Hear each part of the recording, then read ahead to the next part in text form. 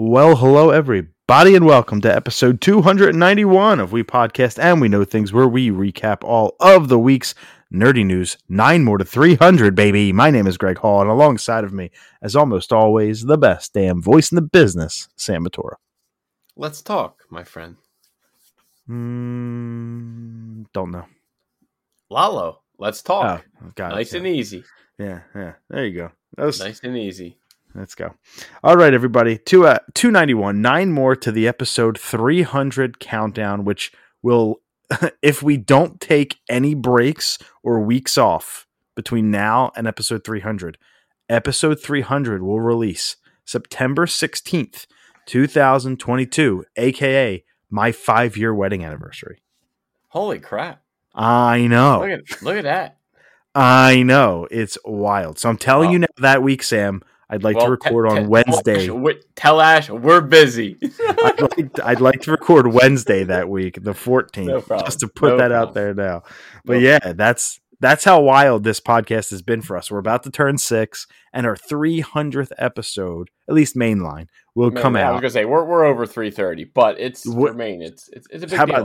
How about this? Total episodes. This episode being published now will be our 378th piece of content. Holy shit! I didn't even realize it was that much. Now that includes, we do bonus episodes for E3, 2 of them a year, and all of our interviews, and it includes the brief time where we had Sean and Ryan releasing episodes under our umbrella. Oh, so you take off about 30-ish, maybe a little bit less than 30. And then you got our real number. 350. All right, I'll take that. That's impressive. We were right about 350 total episodes for us. And that is, wow, to think about it. By the time we hit episode 300, you and I will be over 350 pieces of content published together. So wow. There's a trip down memory lane. Wow. Never in a million years, dude. Yeah, never in 6. I didn't think we'd make it this long. Jesus. Let alone 1 where they're coming in 300. I go back and I'll listen to episode 1 every now and again, and I'm like, how did we survive? And how do people like us? I couldn't. God bless you. You got to do it one day before we're done this show, whenever that may be. It's got to happen where you just go back and listen to a half hour of episode 1, and you'll be like, we talk so monotone, there's no inflection. And there's some things that I've picked up on that I just laugh. It's funny. But we got our picks of the week this week. We got trivia, 13.5 for me, 13 for Sam. We've been in a little bit of a rut the last couple of weeks. We can't get the motor going in the trivia realm. So we're going to try and break that tonight. TV is where we're going to start. We have our full spoilers. So again, time codes. Spoilers season 3 of The Boys, spoiler cast, a full recap of the season and our thoughts on it and where it's leading into season 4 as it has been renewed for a 4th season.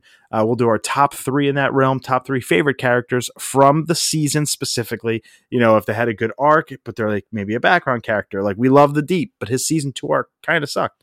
So he probably wasn't landed on that list last year. This year, maybe he redeemed himself. Maybe he didn't. We'll figure that out when we get there. We have Better Call Saul episode 8, Point and Shoot. A hell of an episode. We're going to talk about that. Again, full spoilers. We'll do that every week for the next 5 weeks until that show is donezo. So time codes for that as well. We have Miss Marvel final impressions. Sam has finished the show. I'm halfway done. So, I don't know what way we'll go there because, quite frankly, I don't give a shit if it gets spoiled for me at this point. I'll keep it spoiler free. Twitter ruined it for me, so I have an idea. It's not, dude. They said it prior, like so. To me, it wasn't even a big deal. Like I know exactly what you're talking about. Just everyone kind of tits. Yeah, it begins with an M. So and then there's other letters after the M. We got more stories. We got more stories after that. Only Murders in the Building, Ironheart, Lord of the Rings got its big blowout trailer. Beavis and Butthead is coming to Paramount Plus. The series, the movie's out, due to the universe or whatever.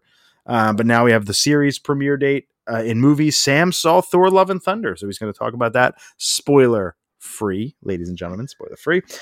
Captain America 4 updates, Eternals updates. We're talking about the Eternals in 2022 after that movie's been dead and buried for a year. I wonder what we're going to have to talk about there. Before Sam takes over in gaming, where a new Kirby game was announced, Bayonetta 3 got a release date, Sega Genesis is coming back into popularity, Shredder's Revenge updated its sales figures. We got a lot to talk about in the realm of gaming. Before I end it with a music impressions for Oak Rest's new record, Summer Sun, and Sam hits us with his weekly WADA. So let's start where we customarily do our picks of the week. Pick of the week this week, we have a little something on Netflix. Our buddy, Billy Blue Balls Burr. I forgot about it. I got to go watch that. Yep. Shit. I got to watch that while I edit this pod tonight. Yeah, I just finished it yesterday. Actually, me and Kelly was live at the Red Rocks in Colorado. I actually got to visit that a little outside the facility when I was in Colorado. It's absolutely beautiful. Next time I go, I definitely want to plan a trip around like a big artist that's at the Red Rocks, whether it's comedy or concert. I think Red Rocks is beautiful. Just make sure you get acclimated or you will pass out. But again, this is if you either love or hate Bill Burr. You and I, we've always liked Bill Burr. Again, he kind of still talks about some of the same stuff. Cancel culture, feminism. Getting bad reviews by his wife, and he tells the story of doing shrooms the first time with Dean Del Rey, which was pretty damn funny. It's a little different side to Bill because now he's a father of two. So I think you might relate to some things he says. So maybe a lot of things you may even hit way more for you than it did for me. But I thought it was definitely was Paper Tigers was his last one. I don't remember. Yeah, I think it was Paper Tiger. I enjoyed Live Red Rocks way more than I did Paper Tiger. I don't know for what it was for that one. It didn't hit as hard for me. I just thought I think maybe that's when I was kind of maybe the one in black and white. Was that Paper Tiger? I'm not sure. It might have been. Remember. That was the one that burnt me out. I was way over. That might have been that or Walk Your Way Out. That was one of those. But yeah, so I felt like maybe it could have been like maybe the last two I didn't hit right. I know this one just kind of came at the right time. Maybe I haven't listened to Bill Burr's podcast in over like 2 years. So to kind of not hear him for 2 years and then jump back in, because his last one was 2019. So to kind of not hear him for 2 years and jump in with Live at Red Rocks, I thought he was good. It's an hour and 20 minutes on Netflix. Obviously, it's fucking rated R. It's Bill Burr. You're going to hear crazy shit. Obviously, if you get offended easily, he may not be the comedian for you, but he's always been one for me. If you got it, it's on Netflix. Bill Burr, Live at Red Rocks. I am going to. Last week I said you're going to like my pick of the week, and I believe you're going to do it this week as well. This might have been before a couple of years ago. I don't know, but I recently jumped in, and 13 hours later, I'm just like, how do I not just love Pokemon Blue? We all know it. We all know I love Pokemon. We all know Gen 9 is coming. You went way back. We all know it's coming. But every now and again, I like to just jump into the old time machine. I have the original hardware, so I'm not playing on emulator. I have the cartridge for Blue. I put it in our Instagram story last week, and I said, time for my 5,000th playthrough. And that playthrough has been one of the most enjoyable playthroughs of a video game I have had in years, because I'm not burnt out by Pokemon right now. Legends Arceus was so different, and BDSP sucked so bad that to go back to something that I'm familiar with and love and can just kind of turn my brain off and enjoy feels good again. Now, there's no doubt that Gen 1, like, technically sucks. Like, there's a lot wrong with that gen of Pokemon. Like, psychic types are way overmatched. Like, they don't have a weakness. Like, you could beat the whole game with just a Kadabra. Critical hits are based off of your speed stat. So, like, Persian is, like, the greatest because how fast it is. It gets so many critical hits and things like that. So it's you have, even on moves that have 100% chance to hit, you still get a 20% chance to miss. Like, it's these weird things about Gen 1 that just make you love it, though. Like, the fact that I have to switch train and, like, grind is kind of fun again when you're just turning your brain off a little bit. It's not a hard game, but, like, I like that. And, like, the weird thing, I was going through the Safari Zone, I was catching some Pokemon, and it said you can't catch a Pokemon because your box is full. And I'm so used to boxes automatically switching to the next one now which is just like the way it should be, that I forgot that in Gen 1 you had to go to the Pokemon Center and manually change your box or you couldn't catch anymore. So I wasted $500 on the Safari Zone. I got through Mount Moon, the Rock Tunnel, and I got Surf all without looking up a guide because I just muscle memoried my way through. And like, it's little things like that. And when you play Sword and Shield or BDSP or whatever, and you catch a Venomoth, like, who gives a shit? Venomoth is whatever. It's a throwaway Pokemon. No one cares about it anymore. The 3D model is fine. I mean, Venomoth, I don't think has actually been in the game since Gen 1 or 2, but I'm just using it as an example. It will be in Gen 9. Venonat was in the trailer. But anyway, I ran into a Venomoth in the Safari Zone, and I was like, holy shit. Nothing beats sprites. Like, I love 2D sprites. But like, it's cooler when there's only 150. It makes like the Psyduck that you would see all over Legends Arceus and catch 20 million of cooler in Gen 1. And like, I chose Squirtle, and to see Blastoise evolve. I have a level 41 Blastoise right now, or 46. I forget what it is. But point being, like, that's a cool Pokemon to have for me. I have a Lapras. I have a Dragonite on my team. I have a Snorlax on my team. You're already set. Oh, I'm done. I mean, I beat the champion. I've won the game. But like, I'm like, hey, do I want to go back and like get all these Pokemon? I can't get the whole thing because I can't link trade with anybody, and I don't have red version hard cartridge. So like, there's that. But it's just fun again. And it reminded me of like, dude, I did the Missing No glitch. Holy shit. I know. I just put it on our Instagram. I haven't even heard that name in 20 years. Before we started recording, I put it on our Instagram story of like, there's no cooler feeling than putting something in your 6th slot, going to talk to the guy who teaches you how to catch a Pokemon, flying to Cinnabar, and surfing up the coast until you get a level 0 Missing No running, and then getting infinite of that item, or 99 to be. I think it's actually 108, but whatever the number is. It's just a cool feeling that stuff still exists, and not everything is online, and not every game needs a patch. And like, this game will be this way forever. And like, even the re-releases, they got rid of the Missing No glitch when it came out on 3DS and all this stuff. Like, Pokemon Let's Go doesn't have it. Yellow version didn't even have it. So to have something like the cartridge of Blue version with Blastoise on the cover, there's just something about that nostalgia that just hits differently. And so if you have it, please, if not, if you emulate, do whatever. There's just something about Gen 1 that brings back all the great memories. Just pick Bulbasaur, get an Abra. You literally just catch one of the Snorlaxes on one of the routes with the Poke Flute. That's literally all you need to beat the game.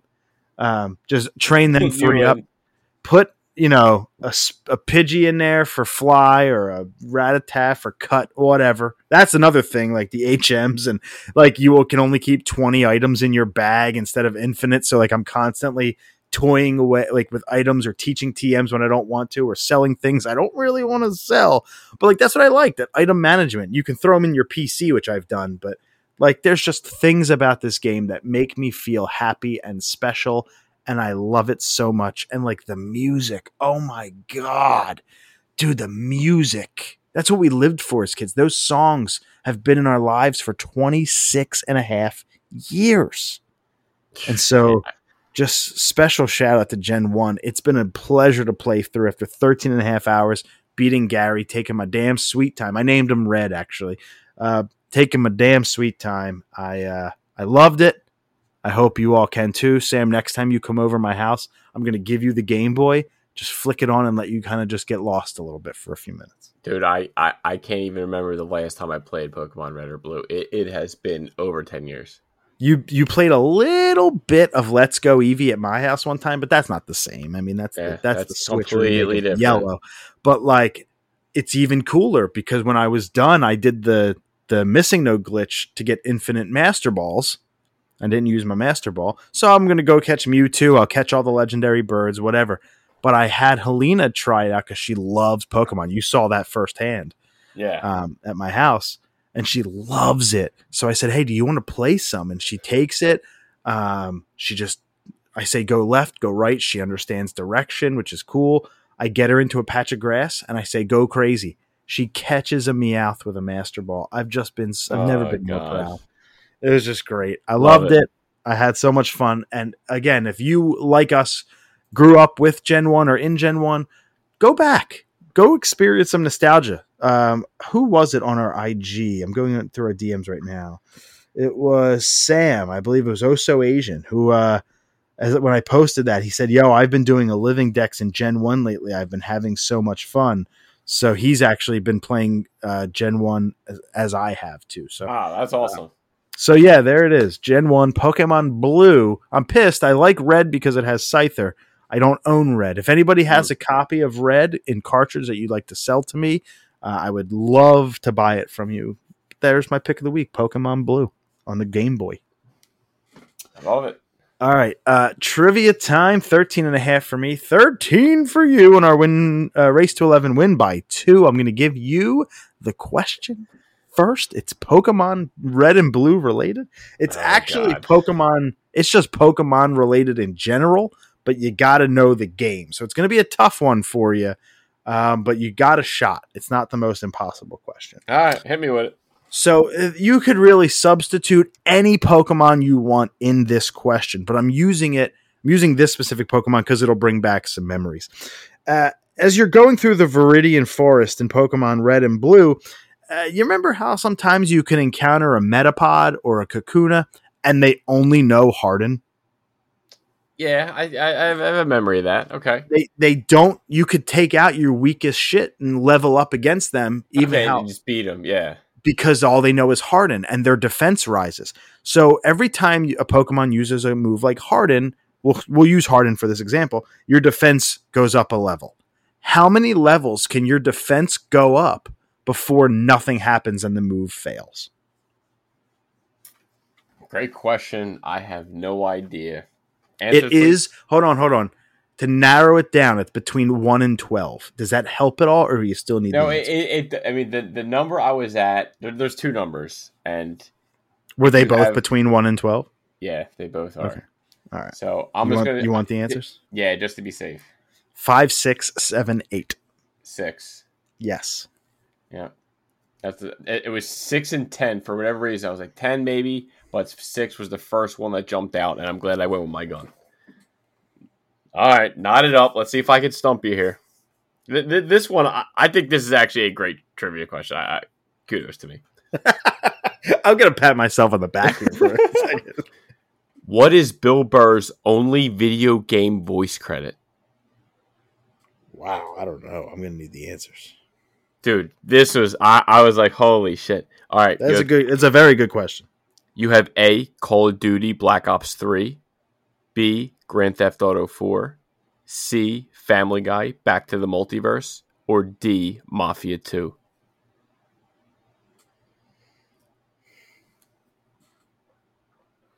Jesus. Dude, there's some wild choices. It's like, me and you, like, I don't know. I feel like this, just being Bill Burr, this was out of the blue, like one of the best questions I ever found.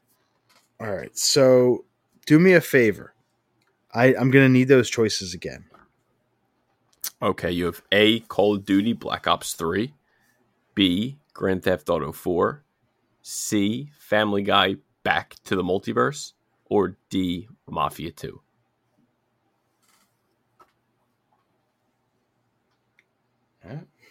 Bill Burr did one video game. I don't know. Mafia. Mafia final answer? Mafia 2, sure. Incorrect. Grand Theft Auto 4. Oh, Jesus. Yep. Added the frick. Dude, I would have never guessed. I saw that out. It was instant. Instant question for you. Jesus, I never would have gotten that. I didn't know he was in Grand Theft Auto 4. Do you remember who he played? I was mind blown, bro. I was like, hey, I said Mafia 2. That's close. I was like, I matched it up with Mafia to trick it. I went Family Guy, added like the wild card, and then Call of Duty just for the hell of it. Nice, good for you, man. That was a really good question that I never ever would have known. That's good. Now I know that for 4 years when you ask it of me again. Yep, you never hit. You know what I mean? So now we're all knotted at 13.5. We're knotted up 13.5 to 13.5. We're ready to jump into the television section. 20 minutes into the podcast. The Boys season 3 has wrapped up, so get your spoiler hats on if you don't want spoilers for The Boys season 3. This is your chance to turn around and get the fuck out. What I would say is check the time codes, ladies and gentlemen. The time codes are going to have where you can skip to. And if you're using a real service, not Apple Podcasts, that fucking app blows.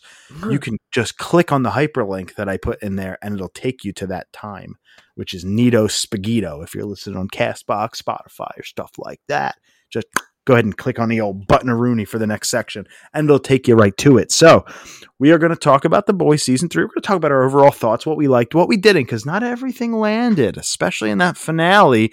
I have a couple of questions. I know you do too. I think we have the same question. And we're also going to list our favorite characters from the show. But let's start where we should, and that is our overall thoughts. Sam, spoiler talk. The Boys season 3. What'd you think? Overall, I thought it was fantastic. I thought it was an improvement from season, even though, and I like season 2. I think it was just way better than season 2.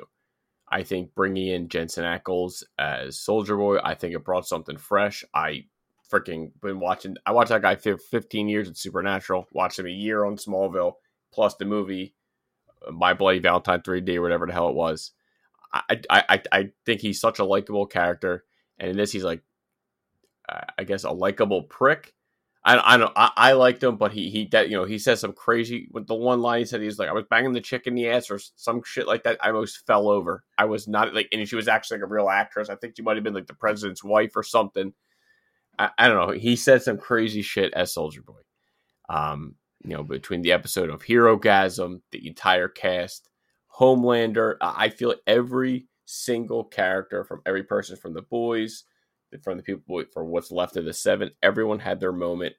Maybe not everything landed. We're definitely going to have some questions, especially at the finale, which that was the main thing I kind of scratched my head with. I was like, that was one of my biggest gripes of it. Might have been one of my least favorite episodes of the season. Was the finale. I mean, the finale, they kept everything so contained, especially when you're trying to have like a big soup battle. So that was like a little negative for me. Like all these superpowers, like it took place in 2 little rooms. You know what I mean? Also, yeah, that and Black Noir deserved so much better. Like all of a sudden he's just gone. He's just dead, just like that. And it was just like he had a bigger arc coming, and they let it go. I know the truth now of who Black Noir is definitely way different in the comics. He's a Homelander clone in the comics. Yeah, I think I understand why they went somewhere different when it to change up, which is cool. Like for the comic guys, like, to get something new. But I was expecting more from Black. Like I feel like they kind of kept him on the sidelines. They only teased him a little bit. Like, oh man, this guy's badass. Like I'm getting ready for the next battle, and then whoop, there goes his heart.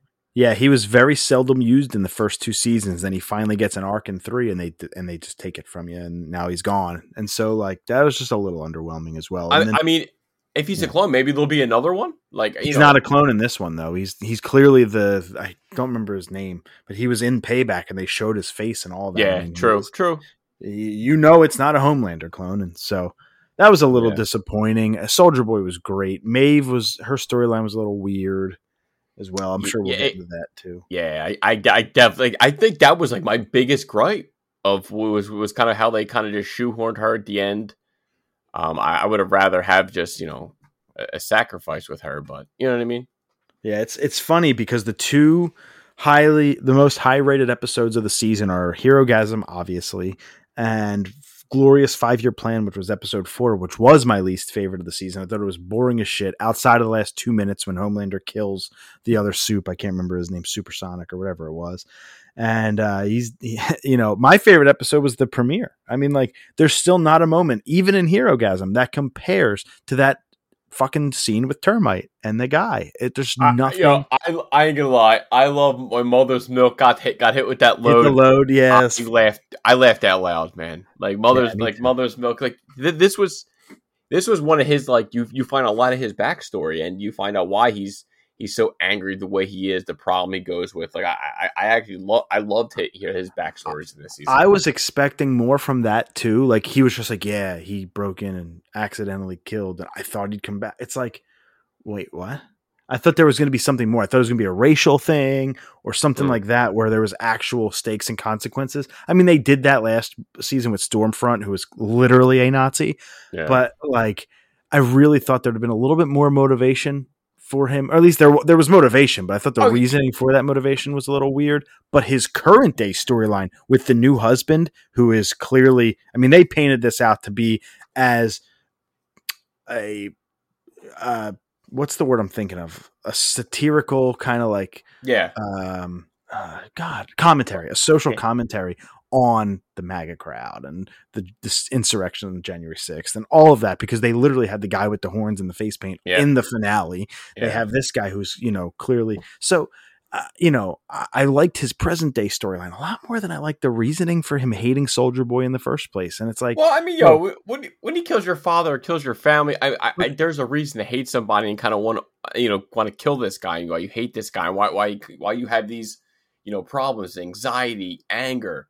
Like, I know, but it just there wasn't any diving in on it. There wasn't any motivation to the murder, though. It was just a happenstance murder. He even said it. It was like kind of just almost a random act of violence, which I understand can be a motivator in itself, because it's like, why them? So to me, there's the point. You know what I mean? I get that point, and I totally do. But like, for a show that has all these stakes and all these things, I just would have thought, wow, maybe if it was a targeted attack, I think it would have paid or maybe hit a little bit harder, because we saw in episode 1, Huey's girlfriend was a random act of violence, and he literally has a forgiveness scene with A-Train, which was a great scene.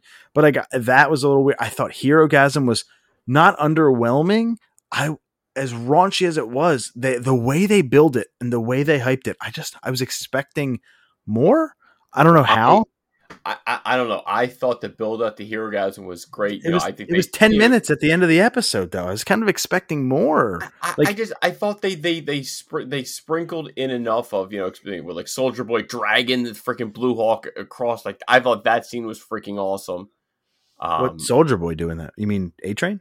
A-Train was when he dragged Blue Hawk to he killed him. And he died a heart attack. Like, I thought that was awesome. Obviously trying to rally Soldier Boy in there to Herogasm, and finding out that he's created Herogasm with Stormfront, which was wild.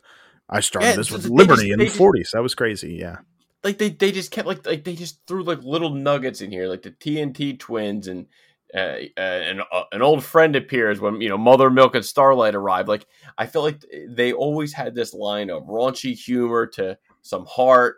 You know what I mean? Like, they were just all over the place. Like, this show, like, there's nothing on TV that's like you said before, like, maybe we are getting a little bit of like burnt out superhero show, but this show just has that advantage that it's just good character development with just like a disguise, like a superhero. You know what I mean? Like, it's just one of them shows that there's nothing like it. Yeah, there isn't. To explain it. I'll give you that, but I wanted to tell you this in text and I forgot. But remember, right after the finale, you and I were texting, and you said, "I assume Queen Maeve doesn't have her powers," and I said, "Yeah, of course." She actually, I went back and watched it. She actually does say, "I guess I'm powerless, just like the rest of you," or something like that. She actually does admit that she lost them, so it is confirmed that she doesn't have powers. But much like Happa, she shouldn't be alive. That was a little weird for me. The whole point is, again, they're using Soldier Boy so he can use that blast on Homelander. So in the end, when Maeve kind of sacrifices herself, blast. She takes it to the face, like she spears him chest to chest. Right, and the tower gets effed up. I was expecting. How does the tower get half vaporized and Maeve's fine, and she survived, even though that. She loses her powers. She still survived the fall, with her eye. Like, I don't know. I might have. And then you shoehorned her, the girlfriend that she had that didn't want anything to do with her. But now I guess since she's instantly human now, she's automatically interested. Like, they just threw that at us.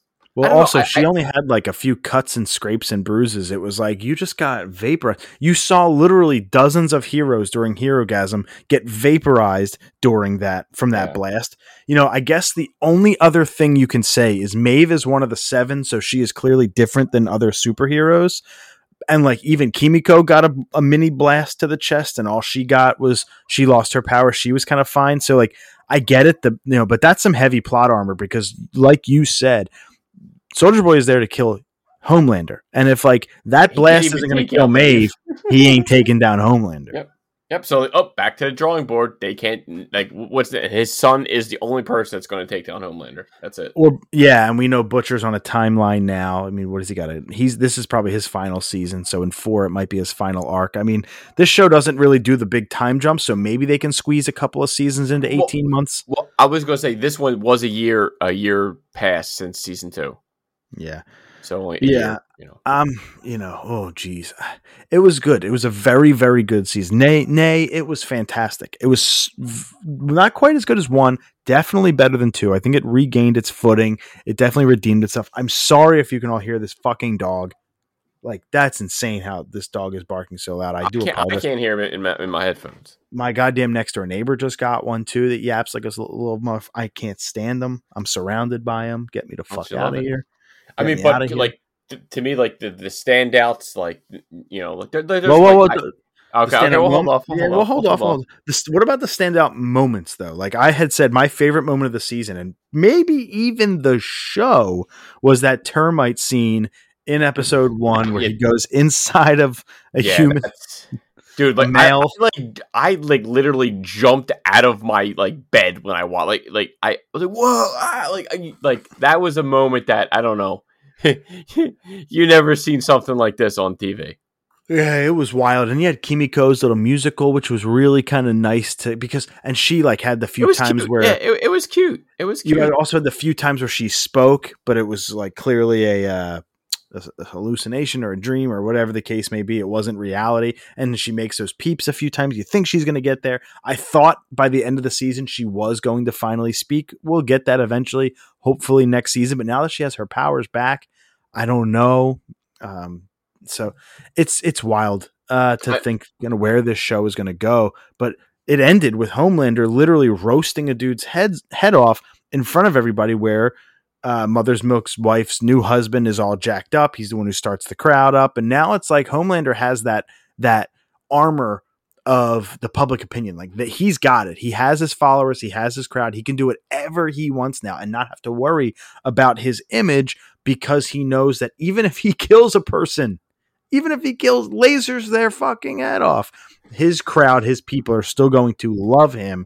That to me signals nothing but end times. That's bad news. You have that. You have the head popper now with the deep killing off. She's going to be the vice president. Yeah. She's going to wind up popping Singer. Boom. She's going to be the new boss, the new Stan Egger. Yeah, the president. She's going to be the big boss.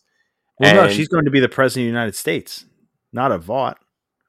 She wants to be the president of the United States, and that's why she'll kill Singer. She's the VP of the country. So she's going to pop Singer's head. She's then going to become the president, and now she's going to control the soups. She's going to work. Maybe she'll. My guess is because she kind of was raised by Stan Egger, and she was the one who kind of banished him off the season, and we never saw him again, which was weird. She's going to bring him back, is my thought. And either she pops Ashley's head or something, because she is the CEO now, and then she brings him back, and then they work together, and Egger has a heel turn. That's kind of my guess as to where that goes, because why would you make her related to him without them kind of bringing that connection back? Yeah. No, that makes total sense. I mean, again, kudos to Anthony Starr. I love him as Homelander. He's freaking nuts. He is truly nuts. Season 4 is not going to be the final season, but it will be a new season. It probably won't. They're going to start filming it next month, so we might get it right around July of 23. But my question to you is, even though this isn't going to be the final season, so maybe we're looking a little bit further ahead, does Homelander actually die? Or does he live? I think he, if he didn't have his son, maybe there's a shot, but I think he's got to die, right? I think he's got to be now the big bad. Then who kills him? And isn't Ryan a little too obvious? I mean, it could be. Maybe you could say everyone. Maybe it's the head popper. Maybe it's Butcher. Maybe it's Starlight. It's everyone at once. If maybe it's the whole boys team of it takes everybody to take him down. So not here's just what one I person. think. Here's what I think will happen. We know Butcher only has 18 months to live or so. We know that he's not going to tell anyone. He came back at the end of the season like nothing was wrong. We know Starlight's a part of the boys now. I think that they're going to get on their thing. They're going to have their arc for season 4. Homelander, he's going to know he's about to die, and it will look like Homelander killed him, and that will be where Ryan turns on Homelander. That's my guess. That's kind of the one that I can just piece together to maybe make it a little bit so it's like Ryan has a reason to do it, because Ryan worships the ground he walks on because he wants a father figure so bad. But I think that there's a potential there for Butcher to die, and even if Homelander doesn't do it, maybe there's someone tells him that it was him or something. He finds out that Homelander was the reason Butcher's dead and turns on Homelander for that and ends up killing him that way. Maybe that's even a little too cliche, but that's what I can think in my head as like a theory craft. Oh, and I definitely, we got to say the parody, what they did at Gal Gadot's COVID-19, when the celebrities, Billy Zane, Charlize, Seth Rogen, Patton Oswalt, Mila Kunis, Kutcher. Dude, that was funny. Again, like I felt like that's why they pushed the boundaries this entire season. I mean, I still say Herogasm kind of lived up to the name. I never read the comics. I heard it was crazy as shit, but they showed way more than I thought they were going to show. And I'm not going to lie, I truly had a blast this season. Yeah, let's get into our top 3 favorite characters from the season. I'm interested to hear your list because I think it's going to differ from mine slightly, but we might have 2 similarities. Yeah, I think we're going to have different lists here. I could be wrong, but my number 3 is Soldier Boy. I love Jensen Ackles. I've said, I've watched the guy for 15 plus years. I thought he brought something else to the show, something new. And you needed someone else to kind of stand up to Homelander, to be the badass, to be what everyone's fear, just how strong he was and how he was just, you find out what he did to Black Noir, how vicious it was, and, why Black Noir kind of took the chip out of his arm, left, went back. You see the cartoon creatures, and I loved his whole story. You find out, his issues, his daddy issues. Basically, everyone in the boys got daddy issues, but I just thought he was awesome as Soldier Boy. And let's not forget when he fed the octopus to the deep. Well, that was Homelander. That's not. Oh, you said Soldier Boy, didn't you? Soldier Boy was number 3. My bad. My number 3 is Homelander, which goes into that same thing of like all the things he did were diabolical. He fed the octopus. He seared off, again, I forget his name, the new the one hero from Annie's past, his head. He kills a civilian in cold blood. He threw a bottle at his son. I get it, but like he was fine.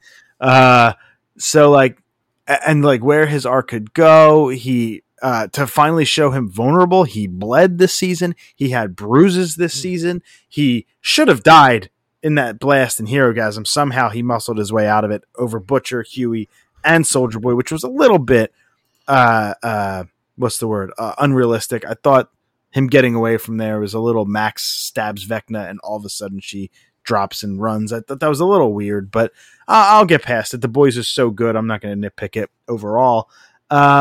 His arc is great, was great, will be great. I want to know what happens further, and I want to know how it ends for him, if it ends for him, because he's such an amazing villain. He's right up there with like Lalo in terms of best villains on TV right now. Oh, well, don't even get me started. It's too early for that, but I will agree 100%. My number 2 is Mother's Milk. I truly love MM. I think he's great. I love the scenes with him. I like his attitude of like you said, of his daughter. His relationship with the stepfather, kind of what he's watching. He doesn't want his daughter to be doing that. Well, he's like, I think he should. So like, I like the conflict there. Like you said, you agreed. Like, I like everything going on with the boys. Like I said, with the Herogasm, I like the backstory. I like finding, with Soldier Boy, this is why you hate Sue. This Soldier Boy killed your father, killed your family. This is why your grandfather was hunting him or researching about him, and why you had your issues of anxiety, anger issues, depression, all this. I just love finding more about Mother's Milk. And again, they find they I don't know what's that word, like they sew the line, or they toe the line of weaving in the comedy, the drama, the action, and I just think they did such a great job with Mother's Milk in season 3. My number 2 might shock you. He's always been one of my favorite characters, and this season I thought his arc really played Frenchie. well. Yes, Yep. I loved his arc. I thought it was fantastic. He said, And so Frenchie is my number 2, and I've always liked him a lot. Yep. And this I agree. season, I could finally understand what he was saying a little bit better. And he had more. I got used to it. He has more screen time, and now he had a couple different conflicts where he was called out to, I believe it's either Sherry or Cherry, I can't remember, but she calls him out to the park and says, little Nina's after me, like, you got to hide me, you got to help me, and he has to have that conflict of, like, you were my love, but you were my past, and Kimiko is my future, and, like, they kiss, which was wild, and the way he gets up and leaves the room was fucking crazy, but that all led to him getting kidnapped and her, so, like, I'm sure it would have happened eventually anyway, but the little Nina storyline, and then him coming out in the nude and having all of his scars, and little Nina talking about all of the scars and how he got them was wild to me. And like, just to like go experience the pain he was going through, and to watch as you're chained to a thing with your two loves with guns to their heads, and you have to pick which one lives and which one dies. That's not a choice I would ever want to be in the position to make if that were my girls, my daughters, whatever. Like, that's fucked. So for him to be able to come out of that on the other side and only do a little bit of coke, I'm happy with that storyline. I really do enjoy him. It kind of goes one and the same. It's him and Kimiko. Like, I love their little thing they got going, but he kind of stole that a little bit. I didn't love how she got her powers back or wanted them back. I kind of liked her better without them, but I'll forgive it. Frenchie, fantastic character. That's my number 2. Yeah, I'm cheating. I'm going Butcher, Homelander, number 1. I'm going combo. I thought they were both fantastic. Carl Urban showed the brutalness of Butcher, of what he's willing to do to kill the Supes. He didn't tell Huey that he's literally killing himself. Obviously, the last time he does give him, he not punched him in the face, knocks him out. But before, he still knew, still let him do it. He just doesn't give a shit. He wants to care about this mission. I hear he's even more a piece of shit in the comics, so maybe I do got to read this comics, but I love Carl Urban. And Anthony Starr, totally agree with you. Such a great villain, like a Lalo. Up there is just, he could be, he could just turn it on. He could be smile. You think he's great, charming, sadistic, killer. Again, the ending, the gloves are off. He's just proved that his fans, or what have you, will still stand by him, stick by his side, cheer him. It was great to see him bleed, to see him actually fear. You get the scene of him talking to himself in a mirror. You got to see something new, something different from him that we didn't see before. And Anthony Starr, absolutely brilliant as freaking Homelander. Kudos to the cast and crew of The Boys. I'm sure you know where I'm going with my number 1, and that is Soldier Boy. Soldier Boy was the perfect addition at the perfect time for this show. After I felt season 2 felt a little bit flat, Stormfront's story was a little bit old. I'm glad I didn't even know they were going to bring her back a couple times in 3, but they did. I'm glad that she was kind of over it and done with, and by episode 1 or 2's end, and they were kind of able to kind of focus on this. I got to get payback on payback, and then, I'll hold my end up of the bargain with Butcher to go kill Homelander. And the reason I love Soldier Boy is because every single time he was on screen, he reminded me of Ted Lasso. And you might ask yourself, what the fuck? You are comparing a killer to Ted Lasso. Why? No, I don't mean their mannerisms. I don't mean their character arcs or their personalities. I mean the way they talk. A lot of Ted Lasso's humor is Jason Sudeikis under his breath, or ending funny like sentences with funny words, or saying something really fast, or like you have to watch it twice to get it, like things like that, where you watch it again, like, oh my God, that was really funny. And Soldier Boy did that for me. Like, I missed it the first time when he said, we're 10-1. And I was like, oh my God, he's talking about like America's record in wars. That's how fucking patriotic this guy is. Or like the Cosby jokes were just so. Oh my God, yeah. They pushed the envelope. Yeah, and like I don't know, the way he was just like, what was it? He said, I wish I didn't raise such a pussy. And I'm like, you said that to Homelander. Like, that's wild. So just to his attitude is no fear. His line delivery, I think Jensen Ackles stole the show. And now that I've seen him in the skin, or, in the character of Soldier Boy, I literally don't want to picture anybody else for that role. And it was such a perfect casting. Man, and so he'll be great as Red Hood. Come on, baby. I really do love Jensen Ackles' performance this season. He really did steal the show for me, and I feel like if he wasn't a part of it, the show would have suffered. I thought it was the perfect, like 100%. I said, perfect character for the perfect time. That'll wrap our thoughts on The Boys season 3. We did about 25 minutes. Let's dive into even more craziness because we had episode 8 of Better Call Saul, Point and Shoot. So again, this is your spoiler warning for Better Call Saul episode 8. We're not going to do the other 7 episodes. We're just going to have a little chat, 5-10 minutes here about episode 8, Point and Shoot. Sam, we're back. Final 6 episodes. Oh my God. 5 left. Lalo is dead. What'd you think? Directed by Vince Gilligan. This is perfection from beginning to end. I was on the edge of my strong word. Strong word. I was, dude. This was one of my favorite episodes. This had, I think, everything I think I could want in an episode. It literally had freaking everything. Vince Gilligan, it's the way he directs of kind of.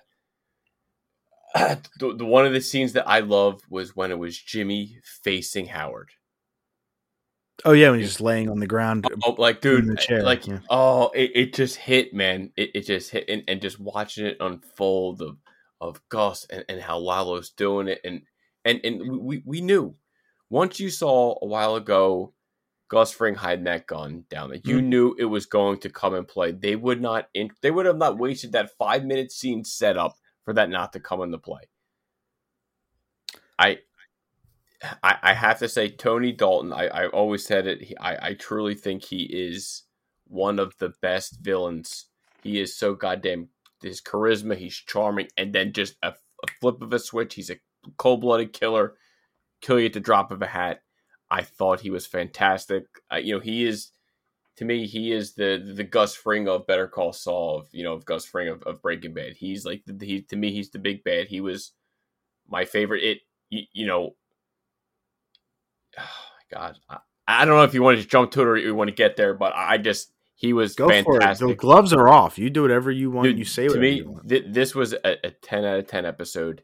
His smile at the end of Lalo, I thought that was I just perfect, like literally perfect. I don't think it could have been any better. And I'll never look at Breaking Bad the same. I know the truth now. When I'm rewatching, they're cooking. I know where they are. I know where the bodies are. And to have Howard buried next to his killer, it's just like this poor guy. You know what I mean? Like I'm still like, oh, Howard, and it's just what a way of the luck of Gus Fring, and dude, just an absolute masterclass episode. This is a 10 out of 10 episode for me. So the first time I watched it, I've seen it twice. The first time I watched it, it was an 8 out of 10. And I had some pretty big gripes, and there were 2 of them. One of them was, and again, remember, this is the first time I watched it. I really don't feel that way now. But as I watched it the first time, I thought to myself, there are a few too many coincidences happening right now for my liking. Like Gus, based off of Kim saying he talked him out of it, knew it was Jimmy, and just knew to go to the laundry. Now he says, how did you know that he was going to be at the laundry? And he looks up, he says, I didn't. But like he was. Well, I think he did. I do think that too. And I think that was like, come on. Like that whole plan played out so perfectly beginning to end that it was just a little bit too convenient at points. But again, this show has a track record of doing that where this show, and I said these words to you, this show is predictable, very predictable at points, but in a good way. They do it because 7 episodes ago, Gus Fring hides a gun. Ashley even forgot. So like, she's like, what the fuck? I said, Ash, remember when he walked over, like and he put that there in like episode 1, like so, or 2 or whatever it was. So like those seeds have been planted, and they do a really good job paying it off. This show also knows that there are characters that live to get into Breaking Bad. So that Gus is going to survive this little standoff with Lalo. But my big problem was, in reality, once, and this isn't like something I still sit on or hate as much, but it still is a question for me. And I'm happy that if somebody answers it, for me to eat the crow, and I'll be wrong, and I'm fine with that. My one question is when Lalo makes him open up the laundry, the big machine, press the button, and it opens up. Why did he even let him live at that point? He says, Mike will be here in 13 minutes. So they go down into the thing. Once the thing's open, you're free to explore it all you want. Why not just kill him now? I get it. Maybe he wanted to keep him alive for Bolsa, but I don't know. I think he wanted to kill him at some point because, like, where does he go from here? No, He's not. He came there to shoot. He was going to die. He was just rubbing it in on video. But Lalo's too smart for that. That's my point. Like, Lalo is way too fucking smart for that. Of all the things Lalo has done that have made him smart and cunning and went to fucking Germany and snuck into a house and snuck out the window because he found a ruler or a level, I should say. This guy has pieced so many things together. He saw a cockroach and said, you know what? I'm going to go to Jimmy's house and change the entire plan. He heard one little crackle on the phone and said, they're recording me. I should lie to them about, like, he is so intelligent that as soon as he presses that button and says, oh, cool, now I can go down there and look for myself, he should have shot him in the head and said, all right, now I'm just going to go get it on video. I'm going to take it back to Bolsa or Don Eladio or whomever, and I'm going to go and I'm going to run the show now, or at least gain some favor. So I thought it was a little weird. But again, we knew Gus was going to survive based on the fact that he's in Breaking Bad. That's the one little thing where I still think to myself, man, that was weird. The second one, and this one has, thank goodness, upon my second watch, I like eagle-eyed into it, and I was like, I gotta find the answer. And I'm glad that I did, and I'm glad that it was in the episode. And if anybody wants to see it, they can watch it. It was a very, very large convenience when Lalo sneaks up to the laundry, climbs up to the window, and that guard just happens to just be walking in right as he gets past. And I thought to myself, wow, that's a really convenient thing. That guard just had to go take a piss, or he was just whatever he was doing. And so I looked and I watched the second time. He was letting him in.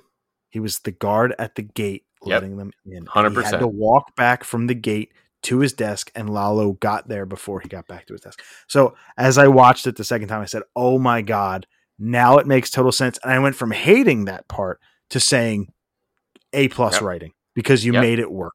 It wasn't just, go ahead. No, it's like, remember, he sat there for days and watched the movement and the planning. Exactly. So, of course, he watched him go back, timed it. So he had a roundabout time frame just making it. So, dude, great pickup for your second watch. Well, great pickup by the writers, too. Like, it would have been so easy, and so many other shows would have had him just zipping up his pants or washing his hands, like, had to take a piss. Like, these guys don't take pisses. These guys watch these cameras all day. That's what Gus pays them for. Like, they have fucking the craziest setup. They have shift changes, and nobody misses a beat, but except for this one guy who goes to open the gate. So, upon my second watch, I really did enjoy that. So, fitting ending for Lalo. A little sad that he went the episode after Howard, and there's still 5 left. But again, the only character now we don't know the fate of is Kim, and technically Gene. So, like, they got 5 episodes to deliver this. They're going to introduce a new character into the show this week. I'd imagine it'll be the Judge, whatever her face is. I can't remember. So she's going to come in. So 5 episodes left. This tells me we might get 2 with Kim present day, maybe 2 Gene, and then 1 wrap up. I don't know, man. Yeah. What do you think? I was talking to what the fuck's his name? Damien's buddy. God damn it, I'm blanking on his name. Sorry, buddy. Shit. God damn it, Kiff. I can't think of his name. I'm drawing the biggest blank. God damn it. I wish I could even help you. Yeah, I got Scott. Jesus Christ, I almost had a goddamn stroke. Scott, I'm sorry, buddy. But Gene Kornzig, baby. Gene Kornzig, as I should have got it. But I was like, me and him were talking. I was like, I think we could get a 2 to 3 episode of Gene, of depending where they go with his story. I think we get 2 or 3. That still gives them 2 episodes to kind of wrap up this backstory of, kind of how they did Howard. What a shame. He was a firm. He goes out as a coke addict, and he just walked to the beach and he's dead. They'll never find it. He walked in the ocean. They'll never find his goddamn body. I this episode truly got me. Like, this was one of my favorite episodes, like, ever, of Better Call Saul. Small prediction, maybe obvious, not sure, But I think that the Gene episodes, however many there may be, are going to be in color.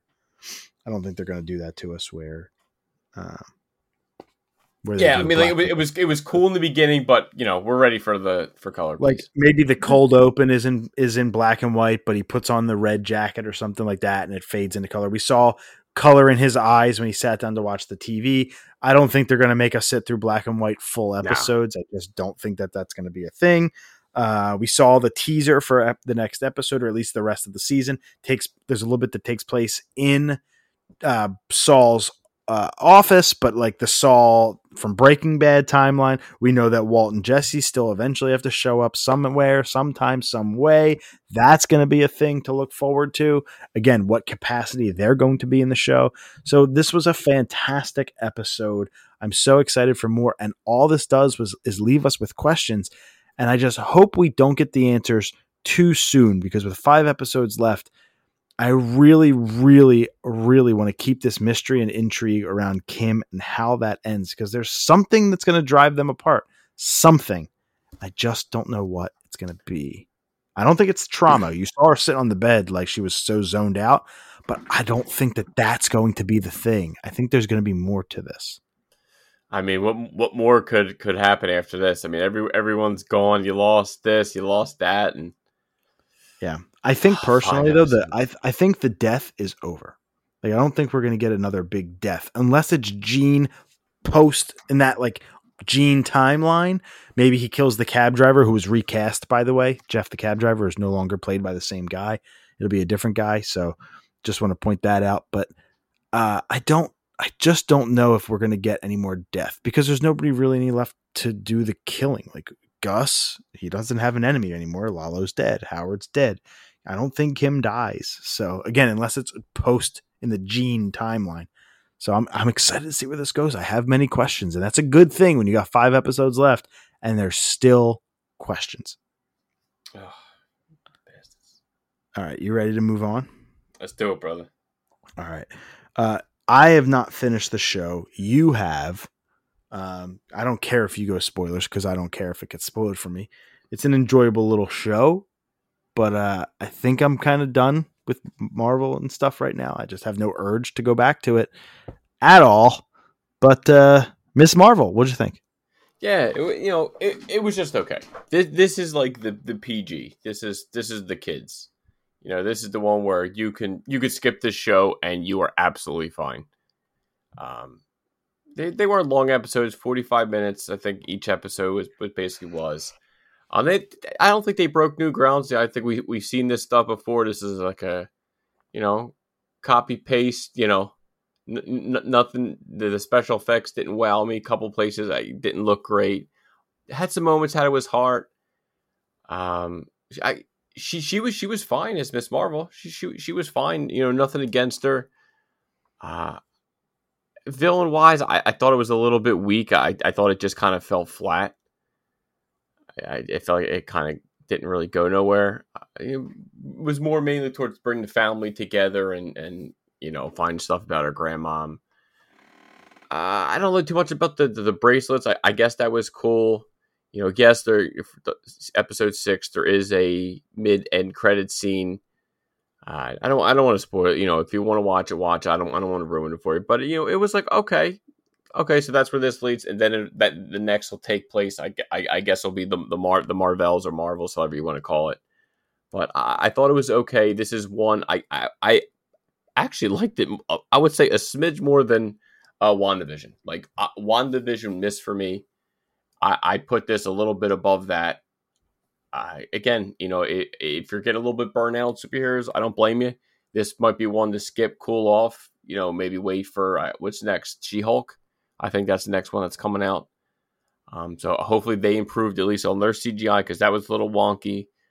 But again, maybe Phase 4 maybe ain't hitting as hard. Maybe Phase 4, we're getting way more TV shows, way more movies than we had in any other phases. So maybe this is where, we knew this after Thanos. There wasn't the big bad, so we kind of knew Phase 4 was going to be slow going for Marvel, and it's showing. And this, not that it felt like a chore, but I wasn't looking forward to this show like as like a Moon Knight or something like that. This was more of like all right, let me get through this. Maybe it was a little chore to get through this episode, try to get it done before the podcast today. But other than that, this is for the kids. The adults, you can skip it.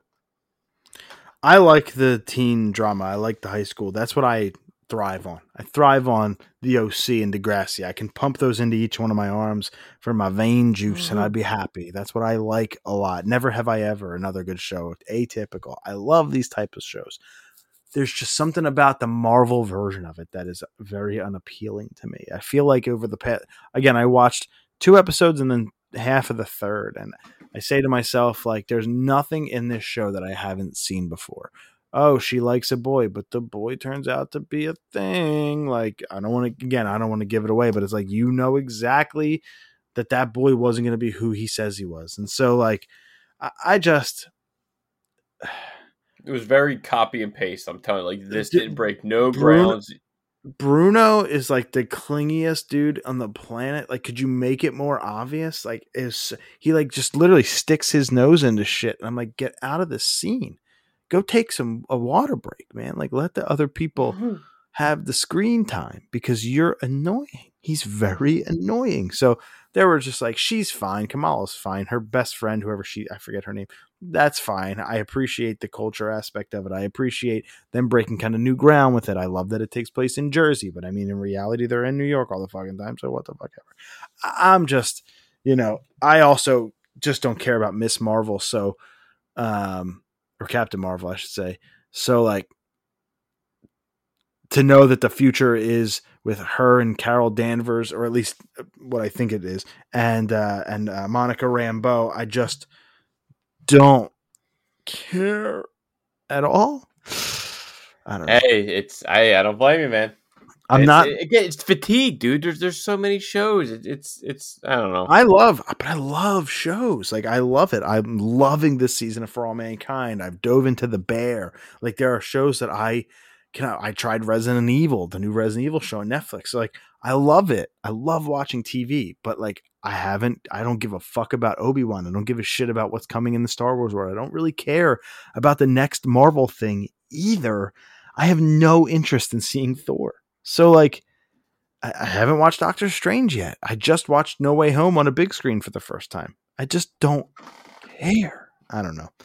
I felt this way for a long time. So maybe this isn't burnout. Maybe this is just me realizing I just don't care about this genre as much as I have told myself that I have. Why not? Just the quality of film, or just the interest level of, the build up to Thanos kind of went down. Now Phase 4 is kind of slipping. Nothing's really catching right now, and that's it. You know what I think it might be, and I'm thinking about this now. Live time, you're getting my live thoughts. I truly believe that there are so many other shows and movies right now that are more grounded in reality, which is what I appreciate and like anyway, that weren't around when Phase 1, Phase 2, and Phase 3 were coming. There weren't these shows like For All Mankind and The Bear and like Yellow Jackets, and The Last of Us is coming early 2023. So, like, these other shows that I'm so invested in that have nothing to do with superheroes, that I'm like, even like Julia and Winning Time and all these shows that I look forward to. Better Call Saul, another great example. So, like, all these shows that have nothing to do with superheroes, they're already grounded in reality and or at least the real world. And so, like, when you have all these other things to have entertainment, and all the games that I play to have other forms of entertainment, I don't really, not that I don't have time for Marvel, but I realize that now that that's not the only thing or the big thing anymore, I don't need it. I don't care.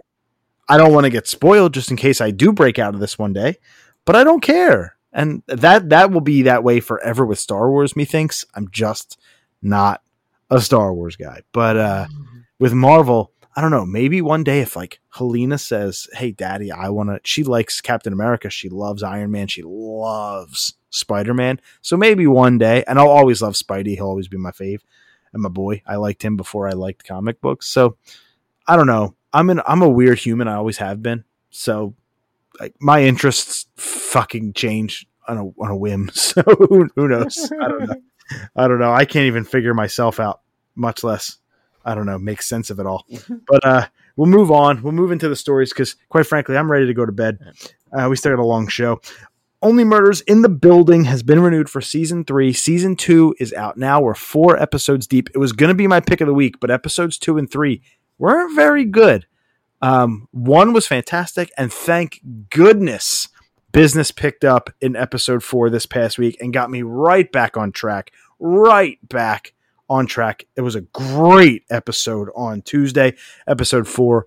So I'm right back in it. If you haven't seen this show already, it's Martin Short, Steve Martin, and Selena Gomez live inside the Arconia apartment complex in New York. There's a murder in their building, and instead of the cops trying to solve it, they start a murder podcast and try to solve the murder themselves. And it's so funny and endearing, and it's a fucking nominated for the second most Emmy Awards of any show, or third most. I can't remember, but like it's getting a ton of critical kudos. The second season, hit and miss so far. Thank goodness it hit last episode to get me through to the rest. I'm looking forward for even more as season 3 is coming. I wrote Solo joins the Ironheart series because I just don't care to write the dude's name. The guy who played Solo in the Solo movie is coming to Ironheart for Disney Plus.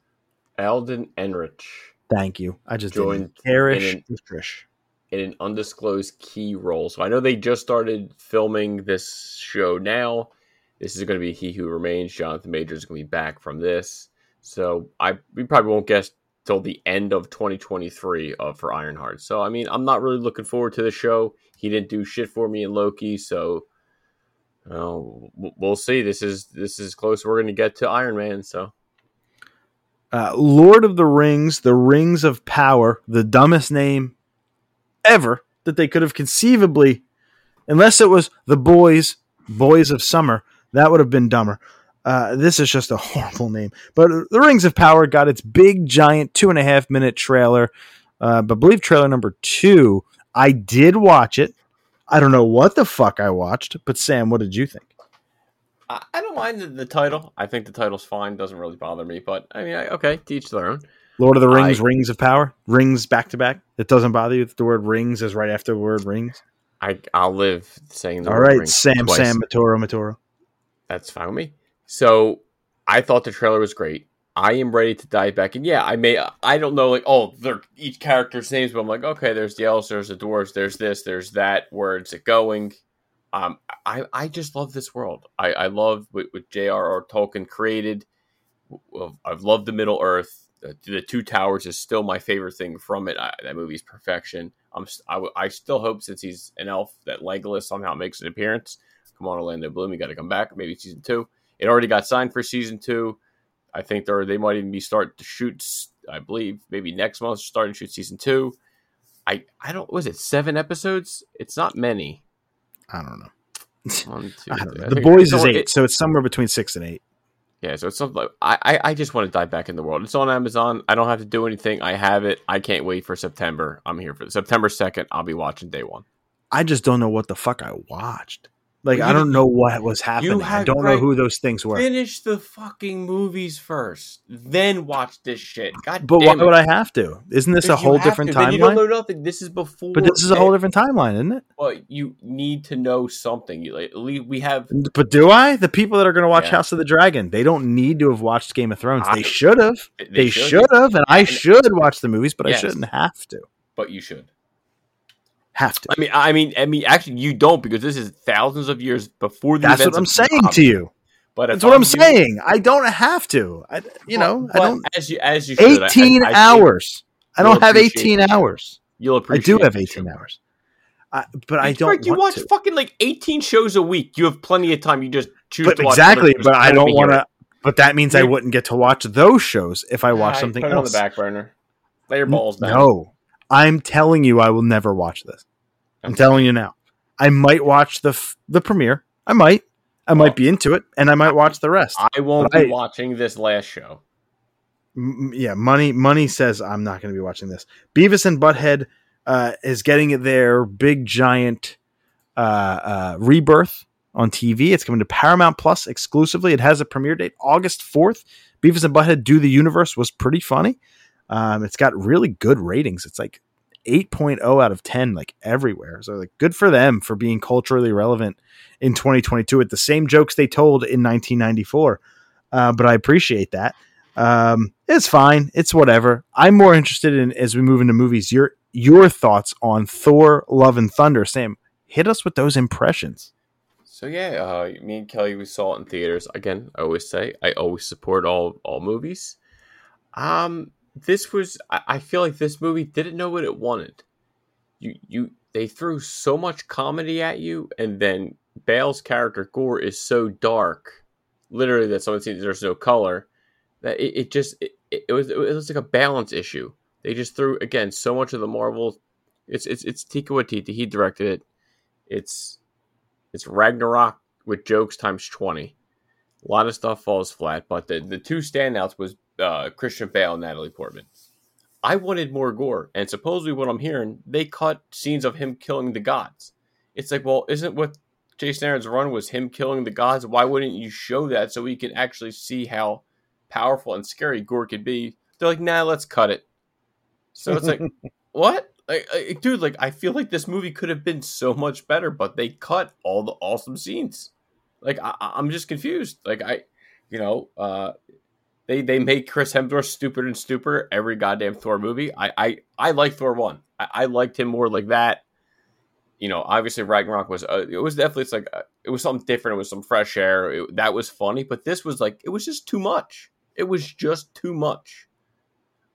Everything with Portman, she was fantastic. She looked great. They played just from her comic run that, that I don't even want to say it in case you don't know it. I want you to, find it in theaters because, there's heart in the movie. And then the ending, they kind of just like, oh, all our kids are in the movie, so we're just going to throw this here. I didn't care for the ending at all. The best part for you will be the mid-credit scene. That will be 100% your, even I kind of like, I was like, oh shit. I was pleasantly surprised. And even the end credit scene, like, surprised, sometimes you see a Marvel movie, the mid credit scene and the end credit, they suck. It's like, God damn, I just wasted 15 minutes sitting here for this dumb shit. This movie, like, the two end credit scenes, like, this is one, yes, you can wait. These are ones you want to watch in theaters that hopefully you don't get spoiled. The mid credit scene, certain people will get really excited. Some people will just get totally excited just because of the character itself. But other than that, it was definitely lower tier level for me for Marvel movies. Sad to say. I don't think. Again, I'll always say go support it. I mean, if I have nothing, have nothing to watch, I will be used as a pick of the week because I have nothing. Because I still think it's worth watching once. Like, Christian Bale is still good. Natalie Portman is a badass. Russell Crowe was absolutely horrible as Zeus. Like, terrible. I would have cut everything he was in. Cut the entire I thought you were thing. going to say the other way. That's funny. No, he was absolutely terrible. My man, you're playing a Zeus god. My man was like 100 pounds overweight. You know what I mean? You would think you'd get back into, gladiator shape a little bit, but my man just truly on vacation out there in Australia filming it. Other than that, there's really like no other big standouts. Valkyrie really didn't do nothing for me in this. And he's good as Thor. The Guardians weren't in it too much, which I think was good. Maybe I would have liked to see a little bit more. Maybe the humor there with them and the crew would have been funnier than the humor that we got. It just missed. I don't think they knew what to tone. Even though Tiki said, Director's Cut suck, like, I want to see what the millions you spent for the special effects for him killing the gods. Like, I want to see why people feared Gore. Like, you didn't show any of that. So it was just disappointment. There was a good film somewhere, but it wasn't Thor: Love and Thunder. Wow. Is it like Steppenwolf where you have no idea what his motivation was in the theatrical? No. Like, that's like, but no, you know his motivation. Like, they show you that, but like, that's it. They don't show you anything that he kills. Like, he just kind of arrives and you have to accept him as a big bad here. I mean, like, dude, like, he was great. Like, I liked him. Like, he was great. I wanted more. They just, he wasn't. Don't we say that for so many Marvel villains, though? Yeah. I feel like that's a theme. But we wanted more of the villain. He was actually a good villain. I just needed more screen time of him there. You think after 4 phases they would learn. Dude, it's just a stupid Marvel formula. I think Taika, I think he needs a break on the next store. I think we need someone else. There was just too many jokes. And you've got to find out what the Love and Thunder is, what the meaning behind that is. And it's something different. It wasn't my cup of tea. Definitely on my lower tier list. Per The Hollywood Reporter, Julius Ona, who did the Cloverfield Paradox, like the worst piece one. of shit, will direct Captain America 4. So, no idea how he got lucky enough to land an MCU gig, but he did with Anthony Mackie, obviously reprising his role. And that's like not really like hype right now of kind of like everyone not really loving, Falcon and Winter Soldier and kind of Phase 4. So, Cap and basically Chris Evans basically saying like, I'll never return to unless it's like an absolute perfect moment because he truly feels like he's like wrapped with Cap, and I don't blame him. So this Cap 4, I would be a little wary about it. Well, it's got a horrible, I shouldn't say a horrible director. It's not fair. A director with a horrible track record. This guy has done nothing to deserve getting him the first Captain America movie since Civil War. That's going to be a tough sell for a lot of people. The first time we'll see Captain America in a movie since Endgame. So, and it will be a different Captain America because, like you said, Falcon was just not a very good series. So it'll be interesting to see what Julius can pull off here. Again, we've talked about it before. I don't have that much faith. And I think a lot of people will agree with me that they don't have a lot of faith in this next story. And I don't even know why it's even happening, at least according to some people. Per Deadline, a sequel to The Eternals is in the works at Marvel with Chloe Zhao returning to direct. And this is where I'm on the opposite side. A lot of people hated this film. I enjoyed this film a lot better than a lot of people. I know it didn't make as much as they thought. $200 million budget. It only made a 402 at the box office. So it made double, but with, marketing, all that. So they definitely took a loss. So, I mean, it's, if anyone has the money to, take a little bit of a loss to keep moving, it's Marvel from all the money they made from future movies. And from where it ended, the end credit scene, like, I do want a sequel. I'm definitely looking forward to Eternals 2 than I am the Marvels. Like, that's for damn sure. So I'm kind of glad to see Marvel kind of going with a sequel when everyone gave it so much hate. So kudos to Marvel for this one. Let me take it over in gaming. A nice little meaty gaming section, but we'll get through it. We'll lead it off. Nintendo announced a new Kirby game coming later this summer. Yeah, pretty wild. Kind of out of nowhere, this was 0% previously announced, and all of a sudden they decided, you know what? We're going to put an eShop game out there for you, a 4-player Kirby game. Kirby's Dream Buffet will be an eShop-only title, so exclusive to Nintendo eShop. We don't have a date. It'll be later this summer. You race through obstacle courses to collect the most strawberries, thwart your competition, and use your familiar abilities. This is 100% Nintendo Fall Guys. And that's why it looks so appealing, because I played Fall Guys finally, and it's really fun. So now it's free everywhere, yeah. Exactly. Now that's free everywhere. And I think Nintendo taking that approach of, hey, you want a reason to go on our online subservice? It's probably going to be, I don't know if it'll be free for online members. I think they would have touted that by now already. They said it'll be an eShop only. So maybe, who knows? Maybe it'll be free if you have the expansion pack, the $50 a year thing. Who knows? But like watching that trailer, your Kirby, it's like a 4-player game where you're this big fat Kirby and you go through these crazy levels with food all over them and you try to eat the food and suck it up and get to the end and weigh yourself. And whoever weighs the most kind of wins. And it feels very, very Fall Guys-y, meets almost like a racing game type deal. So there's a lot of layers here. It's cool. It'll be a fun distraction, I'm sure, for a little bit, and then I'll move on. I'm interested. It looks fun as hell, but Nintendo has really missed the mark for me for the most part this year. Outside of Legends Arceus to begin the year and Gen 9 to end the year, this whole middle of the year has been pretty dry for me. I know that other people disagree with Xenoblade and Bayonetta and Kirby and all this stuff. Strikers even missed for me for the most part. Like I had said, a pretty disappointing title. I haven't played it in weeks. This year has kind of been a little empty as a Nintendo fan. They didn't give us the Direct in June. They're dripping out this stuff here in July every week, and it's like, who knows where they're going to go? Who knows what they're going to do? And it's a little it's cool. It's a cool game. I don't want to take away from that, but it's a little dry time right now to be a Nintendo fan. At least the type of Nintendo fan that I am.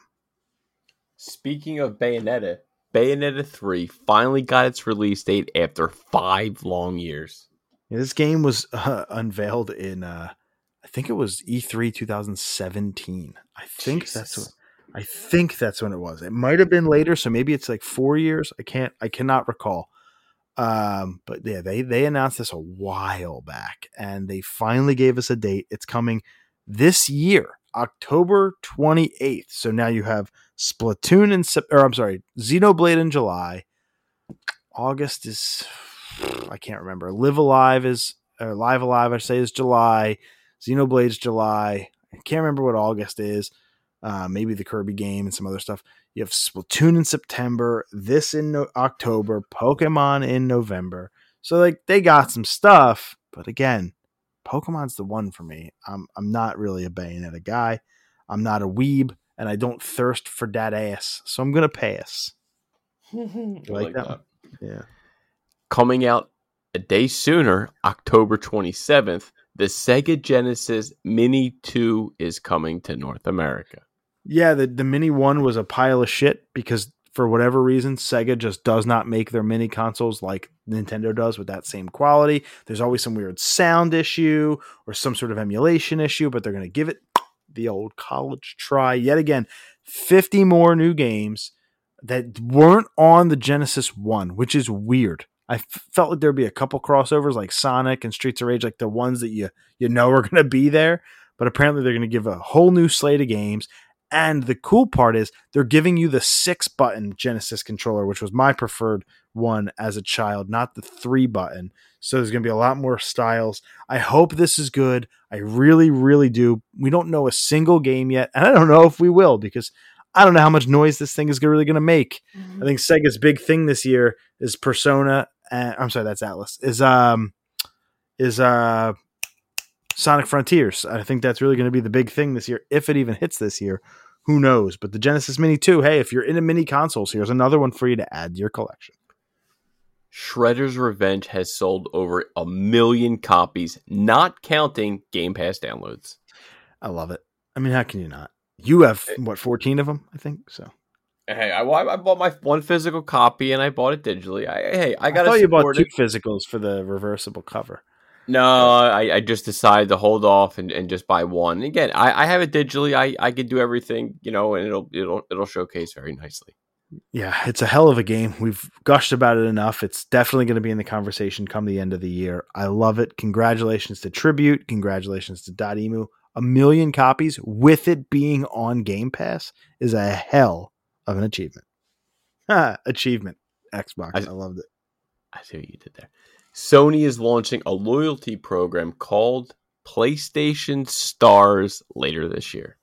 And if you want to know what this is, think about it like if you are a My Nintendo subscriber, or if you ever were back in like the Wii days or like the cool days where you'd sign up for this online service. And I mean online, not on the console, like an actual website. You go sign up, you make your name, you do fun missions on the website, you go click this and do this, and once a week you log in and you get your weekly challenges, and you play a game and you register it to your My Nintendo account and all this stuff, and you gain coins, platinum coins, gold coins. Then you can trade those things in. Gold coins gets you discounts off of games. It's pretty awesome. Platinum coins gets you these cool physical rewards. I have Mario 64 original posters. I have a Mario 3D World keychain that I use right now. So like there are really cool things, calendars, flip books, all this stuff. There was a Punch-Out game that was exclusive to My Nintendo Rewards members. And that's kind of what you're getting here. PS Plus subscribers will earn additional points to spend in the store. You get standalone games, DLC, collectibles, and more. Monthly check-in campaigns, special rewards. If you get the first person to get a platinum trophy in your area, like it's going to be this free to sign up kind of loyalty program, almost like you're going to a supermarket and you're getting their rewards card. It's kind of what this is. It's, hey, I'm a PlayStation star. I need a reason to turn on that dust collecting. No, I'm just kidding.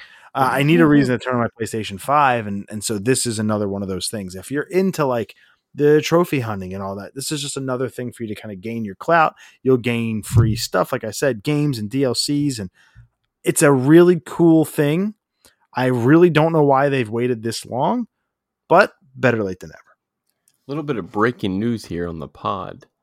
I just happened to just open up my phone real quick just to see something, and I see Nintendo buys animation studio, forms Nintendo Pictures. Yeah, that was way earlier, like late last night or early this morning. They did some Pikmin shorts and some other things, and Nintendo bought them. I think it was, what was it, Dynamic Pictures or Dynamo Pictures or whatever. Yeah, and they renamed them Nintendo Pictures. So it's going to be cool. They're clearly wanting to branch out away from gaming and doing this. Mario movie's giving them the old ball sack swing. Dude, you know what I mean? You get like a Lord of the Rings style Zelda movie, I'm there day one. Yeah, but this is an animation studio. I mean, this is going to be for the YouTube shorts, like the small little Pikmin series. Like they're going to do, Pokemon drops those like Origins type deals where they do, 7 episodes, 10 minutes a piece, and they just say, yeah, okay. That's what this will be. I'm sure it'll be on their YouTube. I'm sure it'll be on whatever, and it'll be cool. Now, it could grow into bigger things. The Donkey Kong movie is rumored with Seth Rogen and all this stuff. So there's a possibility, especially that they renamed it. So this will be animated. But if Nintendo decided to go into like actual major motion pictures and they did a Zelda series, that would be a Zelda series on a streamer. If I didn't own that streamer, I would subscribe to that streamer just for that show. That would be the most amazing thing, man. Did you know that we were going to get a Netflix show, Legend of Zelda, but Nintendo canceled it last minute? Yep. I shouldn't say last minute, but close to. I mean, maybe they canceled it because of this Pictures was kind of in early development and they want to work towards it, so it's under their picture company. So I could see it happening in a few years, 100%. The new Skate game from EA got some new details that might be a bit worrisome. For some, it depends on your play style. So it's a little bit of a tease. But the new Skate game, it came out today, as a matter of fact, that game is going to be free to play. It's going to be a service game. That can be scary for some. A live service game like Marvel's Avengers, so like something like that, or even though Marvel's Avengers you had to pay full price, and then the live service part of it. This is free to play, so anybody can just jump in and skate, which is sick. Like, hey, if I wanted to skate the main map and I have my standard character, I can go do that for free. That's great because I need a little bit of a distraction from Skater XL. It's been a month since I picked that game up. They just don't release any fucking content, and I've played every inch of every map.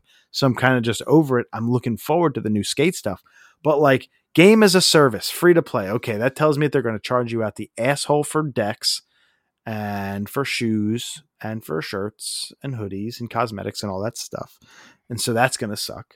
I'm going to just use the normal standard deck or whatever deck comes free. You might have to pay for additional courses and or levels, and that could be a distraction and also frustration. But it's going to be cross-platform, so that's awesome. Like if it goes to Game Pass, because EA Play is on Game Pass, I'm part of Game Pass. So maybe, just maybe, I can get it on Game Pass, and then boom, somebody gets it on PlayStation, we can play together. So there are some details. I'm not a big live service fan. I don't like the thought of like Halo Infinite sucks. Like it's a free to play live service multiplayer that it's not great. I mean, there's not a lot of content. So I'd need to see a content roadmap, and I need to see how much I would have to invest to get the full experience. I'd almost just rather pay my $60 or $70 and just get my skate game. I don't know though. It's still a ways off, so a lot can change. But you know me, I'm day one on this new skate game. I love skateboarding games. Without a doubt. And the last story we have in gaming, you can play MLB The Show for free right now on Nintendo Switch. Here's the catch. It's only for a week from the time you're hearing this episode. So 7:15 to I think 7:22, you can play it for free. So that's the full game, completely unlocked. All of it. Shohei Ohtani and his greatness on your Switch. Now, we have firsthand reports from our friend Anthony Pinto that the Switch version is a pile of dog shit. He returned it. I hated the Switch version when they did that free tech test. I thought it sucked nutsack. But I haven't played it in a dog's age because I'm just kind of over it. And I think it's cross save between console. If I can pick up my Xbox version of my season and start and continue it on my Switch, if it runs better than 4 frames a second, I might just try it. But at the end of the day, it's only for a week anyway. It's on sale for I think 20 or $30. So go pick it up if you have any interest. But I would advise you, please don't play this game on your Switch if you can avoid it at all. If you have Game Pass, it's there. Go try it there. If you have a PlayStation, obviously you can buy it. The game will be $10 in a few months. These sports titles just drop in price so fucking fast because there's one every year. But there's your Switch update for the week. You can go play it. I have some impressions on a record that I heard. Our friends at Big Picture Media sent it over to us. Thank you so much to them. We got Summer Sun, the only album from Oak Rest. It's their debut album. It is Oak Rest, all one word, OAKREST. 10 songs, just under a half hour. Came out July 8th. It was supposed to do this last week, but I wanted to give it a little bit more time in its Summer Sun before talking about it. I don't like doing it on release day, even though I had the record like 2 months beforehand. I just wanted to give it a little bit more time to sit and enjoy the record, because what it reminds me of is like that wave of like 2007 to 2010 pop punky emo stuff, like that Every Avenue, Forever the Sickest Kids, Friday Night Boys, even like All Time Low kind of feel to it. A little bit different vocal style, but I really do enjoy it. So if you're into that kind of mid 2000s, 2010-ish almost pop punk kind of emo scene, this record is for you. Their first single off of it, Olivia, is the first song on the record, leaves it off on a really good note. Nothing Serious, track number 2, is my favorite song on the record. And if you want a really good ender, Shed My Skin is a really good way to end a record. That kind of perfect come down off of a high. I don't get high, but you get what I'm saying. I really do enjoy it. It's a really good record. I'd recommend it for anybody who's into the bands that I had previously mentioned, especially Every Avenue. Like I said, that's kind of the band that stuck out to me the most. Again, not a 1-to-1 in terms of lyrics or vocal style, but for some reason it brought me back to that band for some reason. So I liked it a lot. I'm excited for you all to hear it. Oak Rest, Summer Sun. Sam, bring us home with your Weekly WADA. Weekly WADA this week is a game we both know and love. Ghost of Tsushima, PS4 launch edition. This was the last game I got from the beta from WADA. This is the last WADA game I have. So next week, I don't know if WADA is going to finish my other 2 games they have. If not, it will probably be a CGC Spotlight, I think, next week. So maybe I'll actually use our buddy Neil's book, because he actually gave me a few books for him to get graded, one for Reholder, and I think I'll maybe use that Reholder book that I'm looking at right now. But this week we have Ghost of Tsushima 9.6 A+. This is made in USA. This is the launch edition. This is the first print. I think there's by now there's probably 4 or 5 prints now between the Steelbook. Then they had the just the regular standard. Then they had the relaunch edition. This came out in 2020. This is probably one of my favorite games to come out in like the last 10 years. This is an open world game. Jin Sakai, you're on a samurai quest. And the first Mongol invasion of Japan. And this game had everything I could want, from a bow and arrow, samurai swords. My OCD took over. I had to take over the entire map. I couldn't stop. Iki Island, for when the PS5 version came out, everything was beautiful. This is one of my favorite games ever. IGN gave it a 9 out of 10. Game Informer gave it a 9.5 out of 10. Metacritic for the PS4 version gave it an 83, and the PS5 gave it an 87.